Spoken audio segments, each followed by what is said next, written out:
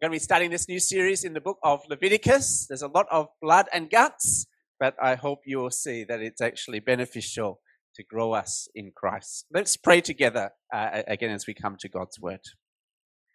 Our Heavenly Father, we thank you that all Scripture is your God-breathed word, able to make us wise for salvation and equip us for every good work. And so we pray now that you would continue to speak to us through the book of Leviticus, that we may grasp your holiness and how we may be pleasing to you. Help me to preach faithfully. Help us to grasp our need for sacrifice and help us to respond rightly, offering our whole lives as a living sacrifice. We pray this in Jesus' name. Amen. Well, what does God-pleasing worship look like? What does God-pleasing worship look like? I think there's a lot of talk about worship today in churches. For many people, the worship is the key factor that will determine whether they stay at the church they're visiting or they go somewhere else. For some people, they think of the worship, when they think of worship, they think of the singing, the so-called time of praise and worship. They think, oh, does it move my heart? Does it make me feel God's presence and draw me nearer to Him? And so very often the so-called worship leader tells us we need to worship God in spirit and truth through our singing, praying that we may be ushered into the very throne room of God as we offer our praises to Him. That's a view of worship that is influenced by the charismatic movement. But is that what acceptable, God-pleasing worship looks like? For others, worship is all about priests and rituals, wearing robes, partaking in the Mass, going through the right rituals. The church looks like the Old Testament temple with its altars and priests and liturgy. The priest pronounces God's forgiveness and blessing on those who participate in the right way. That's a view of worship influenced by Roman Catholicism. Is that what acceptable, God-pleasing worship looks like? Well, today we do turn to the book of Leviticus with all its priests, sacrifices, and laws. And at its heart, it is a book about worship. How can sinful human beings live in relationship with the holy God? How can they offer worship to Him that is acceptable and pleasing? And though this book is clearly a very long way from us culturally, written over 3,500 years ago, it is absolutely crucial that we hear its message today. But before we dive in, some of us may be asking, why are we reading Leviticus? After all, it's a good candidate for the most unfamiliar and unread book in the Bible. It's the book that people usually give up when they're doing their Bible in a year reading plan. And so it's a book that most Christians have hardly read, let alone studied. I think in my whole Christian life, I have heard one sermon series on the book of Leviticus, and that was in my university CF 20 years ago. And yes, I know it's hard to believe I am that old. Our trouble with Leviticus is it's so unfamiliar to us. All those sacrifices and priests and laws, it feels so far away from us. And so we struggle to see, how is this related to me? How is it related to Jesus? How is it related to my family and my work and what I do in the here and now? So why read the book of Leviticus? Well, firstly, it's because this is God's word to equip us for every good work. 2 Timothy 3:14 says, the sacred writings, the Old Testament, they are able to make us wise for salvation through faith in Christ. That is, the Old Testament shows us how we can be saved by trusting in Jesus. But not only that, 2 Timothy 3 continues on the screen there, saying that all Scripture is breathed out by God and profitable for teaching, for reproof, for correction, for training in righteousness, that the man of God may be complete, equipped for every good work. When it says all Scripture there, Leviticus is included. And so here at Cross and Crown, we're convinced that Leviticus, like the rest of God's word, it is God's word. And if you stay here with us long enough, you probably have to take 40 years, you will hear a sermon or a Bible study on every chapter and verse of the Bible. God uses Leviticus, every part of His word, to speak to us today that we may live out the godly lives that he wants. Secondly, Leviticus is a book about Christ and the gospel. And we saw that in the New Testament reading. But the risen Lord Jesus, he says in Luke 24, "O foolish ones, and slow of heart to believe all that the prophets have spoken. Was it not necessary that the Christ should suffer these things and enter his glory?" And beginning with Moses, who wrote Leviticus, and all the prophets, he interpreted to them in all the scriptures the things concerning himself. So Leviticus is the third book of Moses, and Jesus says that Leviticus, like all the scriptures, is about him. It's fulfilled by his death and resurrection. In fact, if we didn't have the book of Leviticus, we would have a hard time understanding what his death and resurrection was all about. It would seriously impact our understanding of God's holiness and our sinfulness and why Jesus needs to be sacrificed on the cross in the first place so that our sins can be forgiven and how we should respond rightly. We actually need Leviticus to understand the gospel rightly. And so we must remember, Leviticus is God's word to us, but not God's word to us directly. I mean, we're not Israel in the promised land doing all these sacrifices. We must read it in the light of Christ. But in the light of Christ, it is God's word that we might be saved and equipped for every good work. Well, before we dive in, let's just set the context. We believe Leviticus is written by Moses around 1500 BC. The Bible begins in Genesis 1 and 2 with God creating a good world so that God's people, Adam and Eve, can live in God's presence, the Garden of Eden, under God's blessing and rule. But of course, in Genesis 3, humanity sins. They reject the rightful rule of God. And because they sin, they are cast out of his presence. Because sinful people cannot dwell in the presence of a holy God. And God declares, because of their sin, they will surely die. But in Genesis 12, God promises to reverse the curse of the fall and restore his blessing to the world. To fulfill those promises, God redeems his people Israel out of Egypt with mighty signs and wonders. He leads them to Mount Sinai where they might worship him. And they were to be his treasured possession, to make him known in all the world. And to do that in Exodus 20, God gives them the law, the 10 Commandments, to show them how to live as his holy people. He gives them instructions how to build a tent, the tabernacle or the tent of meeting, so that God might dwell with his people once more. But of course, just as soon as God gave his law, they broke it. In Exodus 32, they built a golden calf. God threatens to remove his presence from them once again, like with Adam and Eve. But God listens to the prayer of Moses. He forgives God's people. And in Exodus chapter 40, the cloud of God's glory fills the tabernacle. And God's people live in God's place under God's blessing and rule once more. But of course, the book of Exodus leaves us with a question. How can sinful people dwell with a holy God? How can the holy God just forgive his people after such blatant idolatry with the golden calf? The most famous verse in the book of Leviticus is chapter 19, verse 2. You shall be holy, for I, the Lord your God, am holy. That's the key message of the book. God is holy, and he requires his people to be holy too. But of course, Leviticus teaches us that they were not holy, and we are not holy. And so how can unclean sinners dwell in the presence of a holy God? Leviticus gives us the answer. The answer is sacrifice. Look how Leviticus begins, chapter 1 and verse 1. The Lord called Moses and spoke to him from the tent of meeting, saying, Speak to the people of Israel and say to them, when any one of you brings an offering to the Lord, you shall bring your offering of livestock from the herd or from the flock. So Moses is reintroduced as the divine mediator of all of God's laws. God addresses Moses at the tent of meeting, the newly built tabernacle, and God tells his people they need sacrifice. Not a wild animal that they've caught, an animal that they own. They need costly sacrifice. How can sinful people live in the presence of a holy God?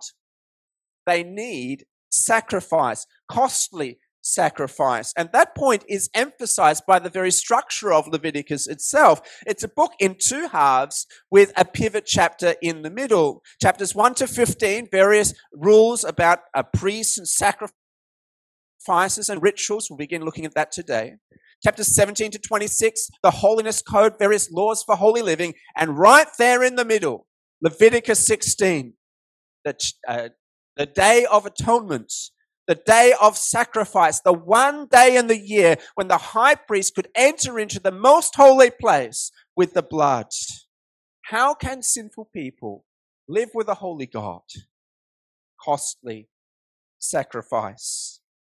And so the book begins, as we've seen, outlining 5 types of offerings that God requires of his people: the burnt offering, the grain offering, the peace offering, the sin offering, and the guilt offering. Let's look at each one briefly and then step back and see how it applies to Christ. Firstly, the burnt offering, chapter 1. This was the most common of all of the offerings. That's why it's listed first. It was offered morning and evening every day, and even more frequently on holy days. It was offered to gain divine favor, and it signified devotion or dedication to God. It was a way of committing yourself to the Lord despite your sin.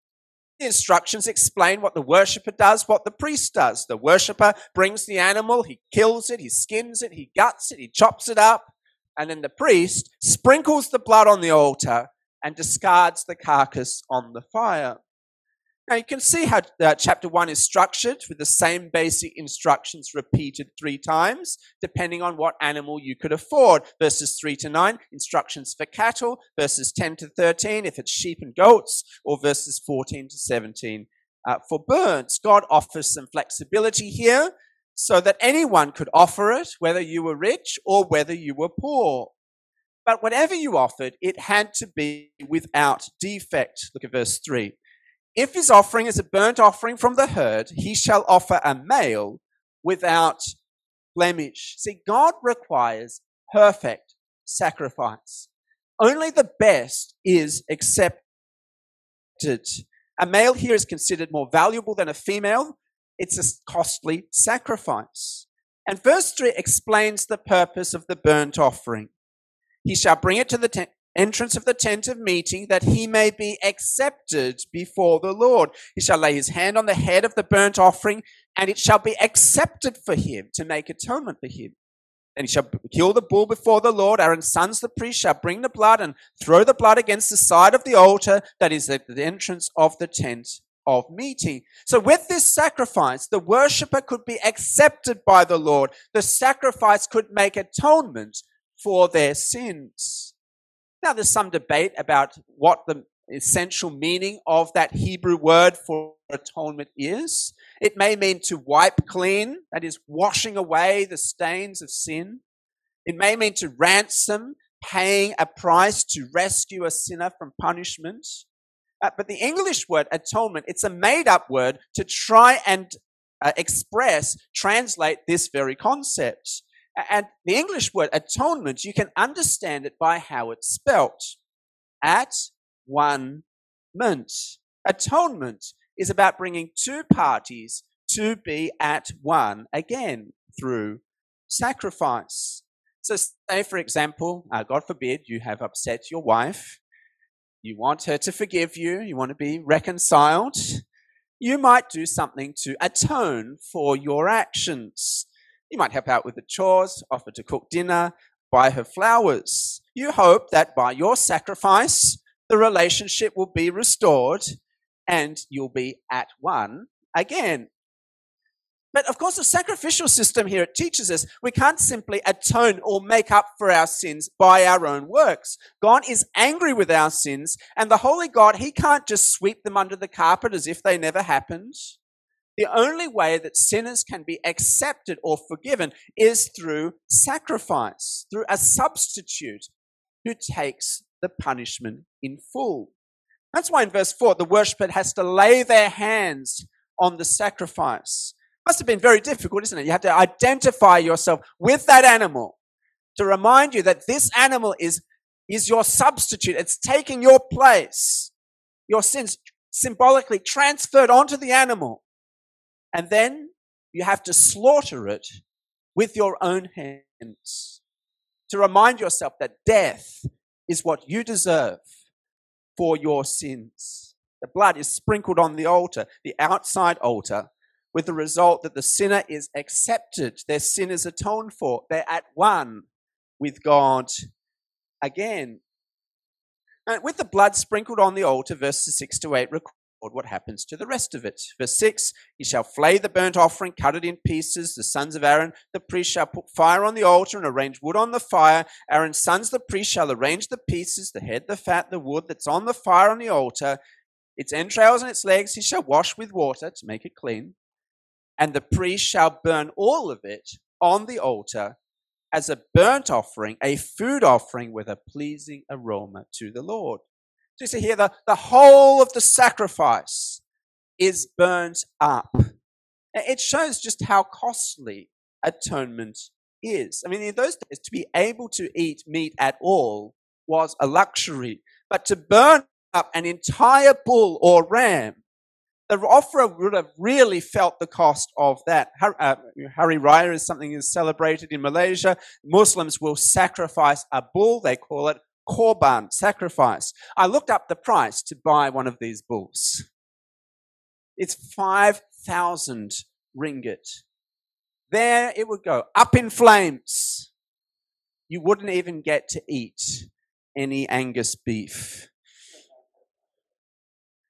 But the result, verse 9, verse 13, verse 17, is repeated. It would be a food offering with a pleasing aroma to the Lord. You see the point? You can't please God until your sins are atoned for. It doesn't matter how devoted you are, how committed you are to good works, how loud is your singing, or how many rituals you perform. Unless your sins are paid in full by sacrifice, you cannot please God.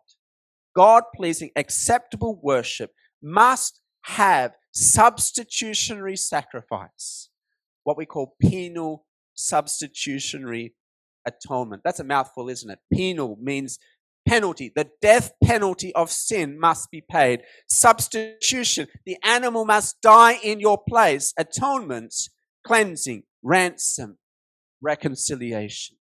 Penal substitutionary atonement. But if you had that, then you could please God.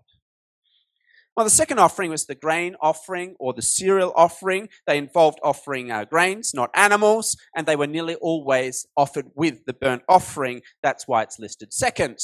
It could be offered alone, such as, gawai is coming, the first fruits you might offer to the Lord. You could do it separately, but usually with the burnt offering. What is the significance of it? Well, elsewhere, the word grain offering, it can mean tribute, a present that you give to an overlord. So when a king conquered a land, very often they would require the conquered people to pay money year by year as tribute so that the conquering king would be happy and he wouldn't destroy them. They could stay in good relationship. That seems to be the significance of the grain offering. It was a kind of tribute that the faithful worshipper offered to his divine overlord. It preserved good relationship with God. Now again, as the structure of chapter 2 shows, there's some flexibility with the grain offering. Verses 1 to 3, it could be uncooked cereal. Verses 4 to 10, it could be cooked cereal. Verse 11 to 16, there was various rules. Verse 11 says you can't add leaven or honey because sacrifices need to be dead. Verses 12 to 13, you must add salt as a symbol of the covenant. Verse 14 to 16, you have to add oil and frankincense to produce the pleasing aroma.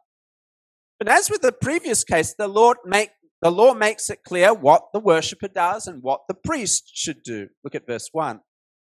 When anyone brings a grain offering as an offering to the Lord, his offering shall be of fine flour. He shall pour oil on it, put frankincense on it, and bring it to Aaron's sons, the priest. He shall take from it a handful of the fine flour and oil with all its frankincense, and the priest shall burn this as a memorial portion on the altar, a food offering with a pleasing aroma to the Lord. But the rest of the grain offering shall be for Aaron and his sons. It's a most holy part of the Lord's food offerings. Notice again, God requires the best. It must be fine flour. Notice the point of the offering. It's meant to produce a pleasing aroma to the Lord.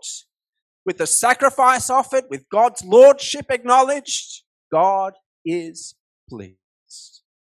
But notice this time only a portion of it is burnt up. The rest is given to Aaron, given to the priest as his portion. 1 Corinthians 9 applies this to full-time ministry. 1 Corinthians 9:13, do you not know that those who are employed in the temple service get their food from the temple, and those who serve at the altar share in the sacrificial offerings? In the same way, the Lord commanded that those who proclaim the gospel should get their living by the gospel. The point is that those who, for their work, serve God, whether they're Old Testament priests or New Testament pastors, they should be provided for by those that they serve. And so if you benefit from this church or your Christian fellowship or from a podcast you listen to or a parachurch ministry or whatever it is, you should make sure that you give to support those who are serving you. Much more of that next week, I think. Notice also salt is necessary in every grain offering. This is emphasized in verse 13. You shall season all your grain offerings with salt. You shall not let the salt of the covenant of your God be missing from your grain offering. With all your offerings, you shall offer salt. Salt symbolizes the covenant, probably because salt can't be destroyed by fire. At least it requires very extreme heat. And so it's thus a symbol of an eternal covenant. God would always be faithful, and so God's people were called to be faithful. The salt reminded them. Well, that brings us to the third offering, the climax of these three, the peace offering or the fellowship offering. The idea of the peace offering was a meal that you ate together to express your fellowship with the Lord. Now, I think we kind of understand this as Malaysians, don't we? We like to eat. Food is important to us. Food is what you share with your loved ones, with your family, with your friends. It's why when we had our church anniversary, we had a meal together. It's why we meet and celebrate the Lord's Supper together, a fellowship meal with the Lord to show that we're together, we're united, we're at peace. In many ways, the peace offering was an optional extra, which is why it is listed third. You could bring the peace offering in thanksgiving to God. You could do it to fulfill a vow that you made. You could just make a free will offering because you wanted to. And as you can see from the structure of the chapter, like the other offerings, there's some freedom in what you offer. Verses 1 to 5, you can offer cattle. Verses 6 to 11, a sheep. Or verse 12 to 17, you can offer a goat. But whatever you brought, you'd go through a similar process to the burnt offering. You can see that in verses 1 to 5. Verse 2, it had to be a sacrifice without blemish. Verse 3, you needed to lay your hands on it and then slaughter it. Verse 4, the priest had to throw the blood on the outer altar. And verse 5, it was to be burnt up to produce a pleasing aroma to the Lord. So even as you willingly thanked God and celebrated your fellowship with Him, your peace with Him, you had to make a sacrifice. It's a reminder. There's no peace with God without the shedding of blood, without penal substitutionary atonement. You cannot be right with God. But with sacrifice, you can have peace with God. Now notice the new element here, the emphasis on the fat. It's mentioned in verse 3 and then expanded in verse 16. Verse 16, the priest shall burn them on the altar as a food offering with a pleasing aroma. All fat is the Lord's. It shall be a statute forever throughout your generations in all your dwelling places that you eat neither fat nor blood. I guess they were very slim in those days. I don't know. The fat belongs to the Lord. That's the part that God, eats in a way. The worshiper eats his part, the priest eats his part, and together they have fellowship together. So you see these first three sacrifices, they all belong together. The burnt offering, a sacrifice to make you acceptable, to dedicate yourself to the Lord, to make atonement. Grain offering, a sacrifice to express grateful submission to God's lordship. And then the peace offering, a sacrifice to express your fellowship, your peace with God. But in all this, no acceptance, no peace, no fellowship without atonement.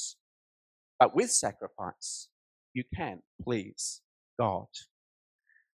Well, in chapters 4 and 5, we come to the fourth type of offering, the sin offering. This offering and the guilt offering that follows are different to the others, which is why they're grouped last. The first three are more general. They're about expressing dedication, thanksgiving, and fellowship. But these final two offerings focus specifically on what to do when you sin, either accidentally or by omission or deliberately. You can see that in chapter 4, verse 1. The Lord spoke to Moses saying, "Speak to the people of Israel saying, if anyone sins unintentionally in any of the Lord's commandments about things not to be done, and does any one of them." Now, unintentionally here could mean that you didn't realize what you did was wrong, or you knew that thing was sin, but you didn't realize that you were doing it. You weren't meaning to sin, but somehow you did, and now you need forgiveness from God. One time last year, I parked my car on the street while I went off to get lunch. I paid for my parking, but I got carried away in conversation over lunch, and I overstayed the time I paid for by 5 minutes. I came back and found a summon on the windscreen. Very unlucky, but it was right, wasn't it? You see, it doesn't matter that my blunder was unintentional.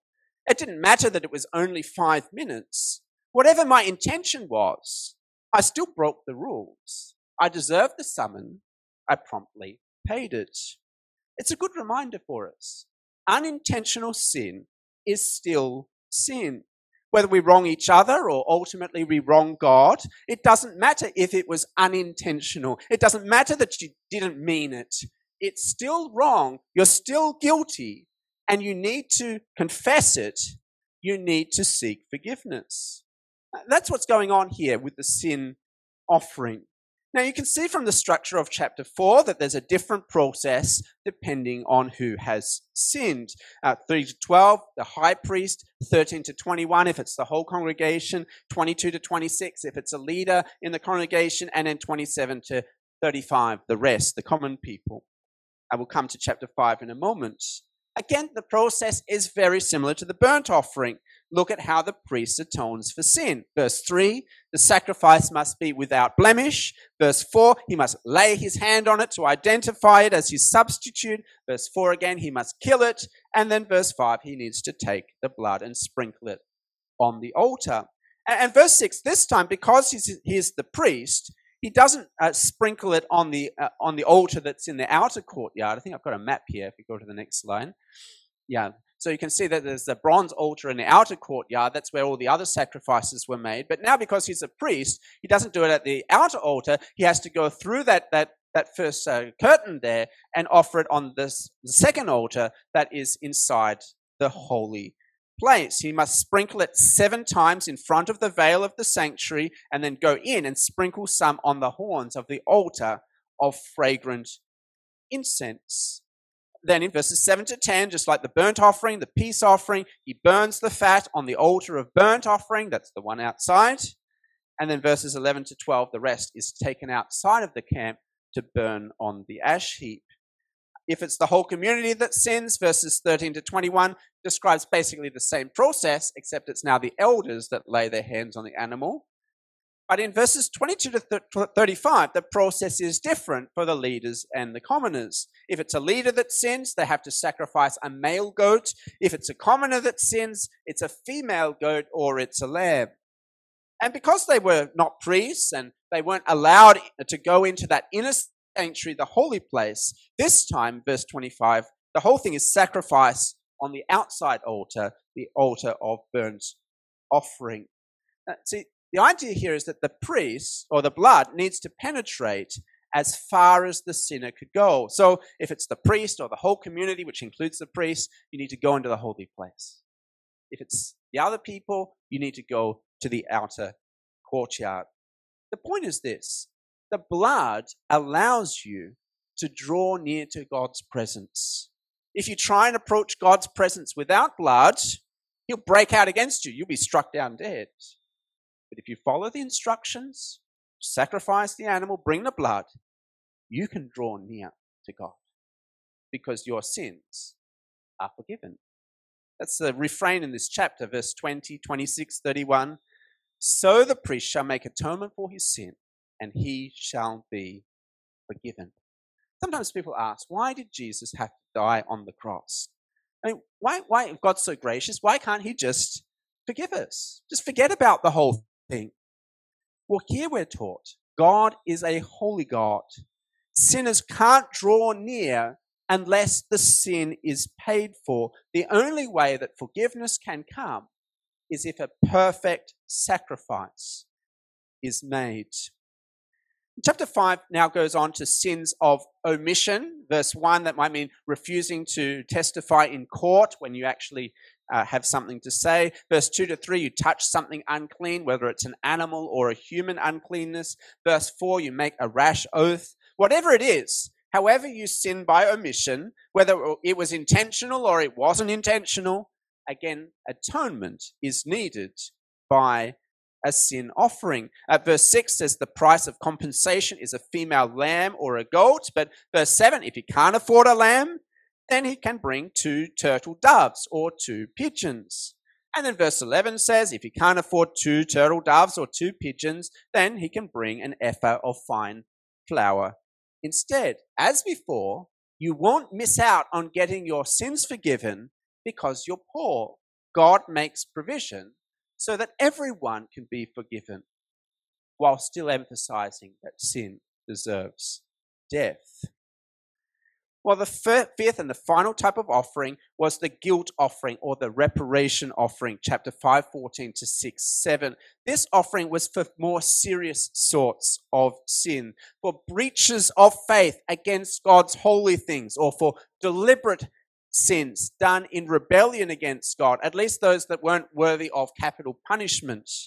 As before, you can see that there are 2 categories. There's one category for inadvertent sins and then one for deliberate sins. Let's start with the first. The Lord spoke to Moses saying, if anyone commits a breach of faith and sins unintentionally in any of the holy things of the Lord, he shall bring to the Lord as his compensation a ram without blemish out of the flock, valued in silver shekels, according to the shekel of the sanctuary, for a guilt offering. He shall also make restitution for what he's done amiss in the holy things, and shall add a 5th to it and give it to the priest. The priest shall make atonement for him with the ram of the guilt offering, and he shall be forgiven. Notice the new element here with this one. The idea of making compensation or restitution to the Lord. That is, not only did you need to offer the sacrifice to atone for your sins, but you needed to make good on your error. You needed to pay it back plus 20% penalty. So, for example, if you didn't pay your tithe as you were required in the Old Testament, well, that's a sin. And so you needed to make a guilt offering. But not only did you need to make the offering, you needed to pay your tithe and then add 20% on as a penalty for not doing it the first time. And this was the case not only for sins against God like that, but also deliberate sins against other people. Chapter 6, verse 1 to 7. So if you deliberately sinned by, say, verse 1, you deceived your neighbor and you stole something from him, or verse 2, you oppressed him, or you found something, instead of returning it to the owner, you just kept it for yourself and lied about it, or whatever you did, however you cheated another person out of what was rightfully theirs. Well, first, you needed to make good with the person that you'd wronged. Verse 5, you had to restore it in full and then add 20% compensation. And then, and only then, could you offer your guilt offering so that your sin can be atoned for and you can be forgiven by God. Sin against your neighbor is sin against God, and God wants it dealt with.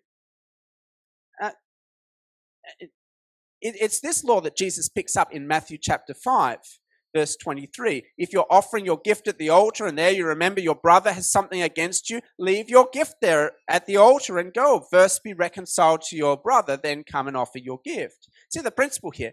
It's not simply enough to ask God for forgiveness. You need to make restitution in the best way that you can.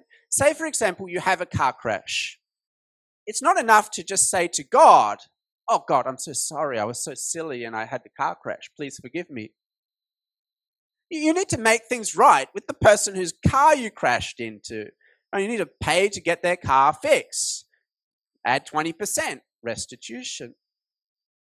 And so some of us this morning, we have restitution we need to make. We've sinned. We've failed someone. We've made a mistake. We have an apology we need to give. We have a bill that we need to pay. We have obligations we need to meet. We must compensate those that we have wronged. Because how we treat each other matters to God.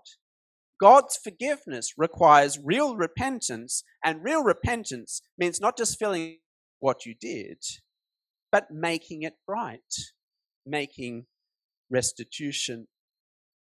I know there's quite a lot there, but let's step back and see what we have learned. The first thing we see in these chapters is that sin is serious.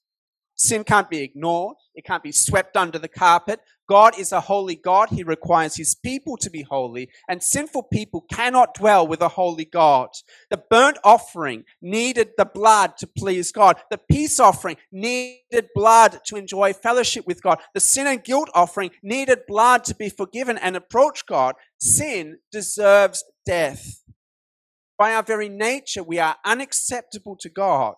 We can't deal with our sins ourselves. Sin is a serious problem. See, a bit of religion is not enough. A few mere good works can't make up for it. You can't put a Band-Aid on a deep gash and expect it to solve the problem.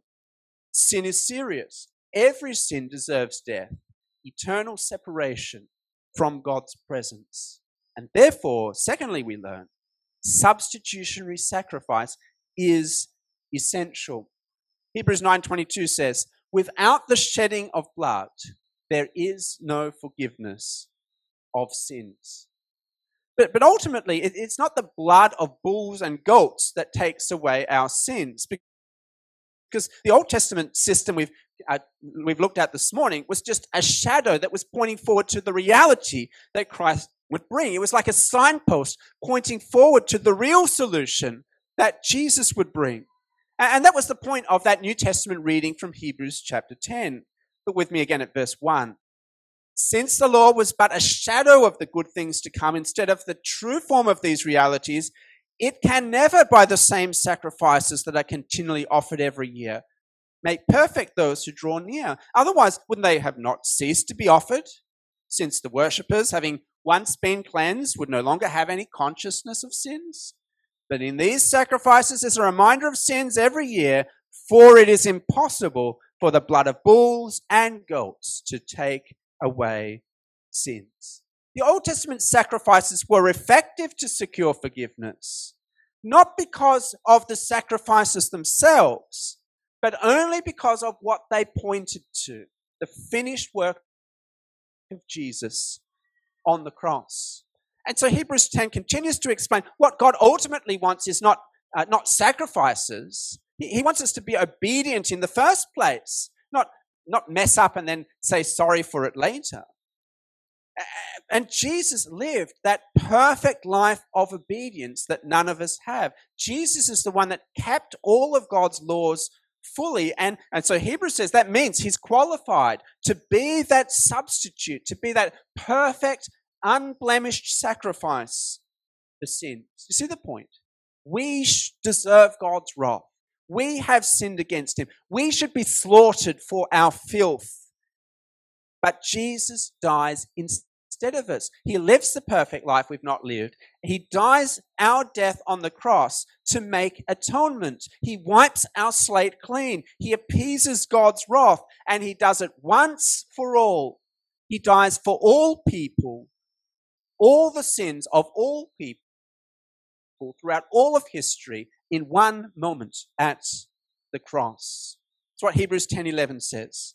Every priest stands daily at his service, offering repeatedly the same sacrifices which can never take away sins. But when Christ offered for all time a single sacrifice for sins, he sat down at the right hand of God. Verse 14, for by a single offering he has perfected for all time those who are being sanctified. And praise God, that's why we no longer need to make all those offerings listed here.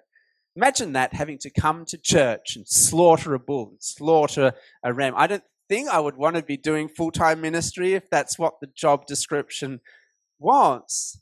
Thank God Jesus has secured forgiveness once and for all. His perfect blood shed on the cross so that now we can be forgiven. We can truly draw near to God. At the cross, Jesus offers the perfect burnt offering. Ephesians 5 verse 2 says that Christ loved us and gave himself up for us, a fragrant offering and sacrifice to God. At the cross, he offers the perfect peace offering for our sins. Ephesians 2:13, you who were once far off have been brought near by the blood of Christ. He himself is our peace. And he's the perfect sin offering, bringing forgiveness. Ephesians 1:7, in him we have redemption through his blood, the forgiveness of our sins. And he could do all that because he was that perfect, spotless lamb without blemish. As 1 Peter puts it, we have been ransomed with the precious blood of Christ, like that of a lamb without blemish or spot. So substitutionary sacrifice is essential. And now through Jesus, we can offer acceptable, pleasing worship to God. Because not only does the New Testament point to Jesus' once for all sacrifice for sins, but in response to his sacrifice, it calls on us to offer our whole lives as a living sacrifice to God. That's the point of Romans 12 verses 1 and 2. I appeal to you therefore, brothers, by the mercies of God, to present your bodies as a living sacrifice, holy and acceptable to God, which is your spiritual worship. That verse is important because it reminds us that worship is not just what we do here as a church. It's all of life. It's all of the time. In response to Jesus' perfect sacrifice on the cross, we are to offer our whole lives to God, 24/7, 360 degrees, as William Taylor puts it. And Romans 13-16 tells us what that looks like. Using our gifts to serve each other, loving one another genuinely, showing hospitality to strangers, submitting to the authorities, refusing to judge weaker brothers, and other things too. It's all of life. It's all of the time in response to Jesus' sacrifice. Hebrews ends in the same way. We've already seen how it emphasizes the once for all sacrifice of Jesus on the cross, but it ends urging us to offer acceptable worship. Look at Hebrews 12:28. Therefore, let us be grateful for receiving a kingdom that cannot be shaken, and therefore let us offer to God acceptable worship with reverence and awe, for our God is a consuming fire. And what does this acceptable worship look like? Well, if you go to Hebrews 13, it tells us we have to love one another, show hospitality, honor marriage, reject greed, obey your leaders, count the shame of following Jesus. It's not what you do in church. It's what you do outside of church in all of life. And fundamentally, this God-pleasing worship is about acknowledging the name of Jesus, no matter the costs. Look at Hebrews 13:11. The bodies of those animals whose blood is brought into the holy places by the high priest as a sacrifice for sin are burned outside the camp. We've seen that. So Jesus also suffered outside the gate in order to sanctify the people through his own blood. Verse 13, application. Let us go out to him outside the camp and bear the reproach he endured.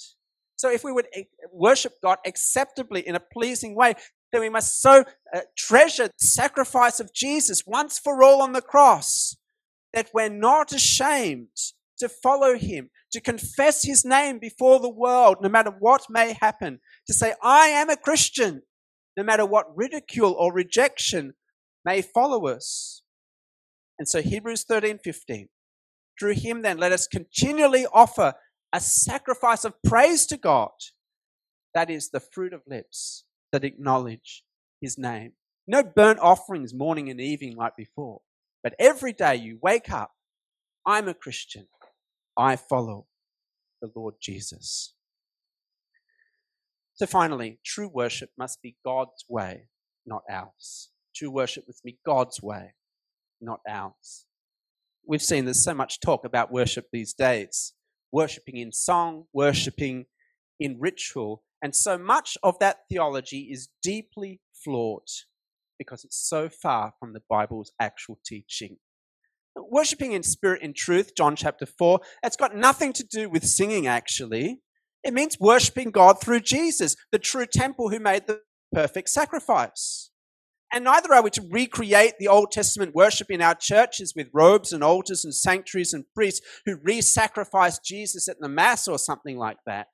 Jesus has fulfilled all of those things. He's abolished it, finally and fully. So worship is not something that you or I make up. God reveals to us how we are to worship him. We must worship on his terms, not ours, or face the consequences. God is holy.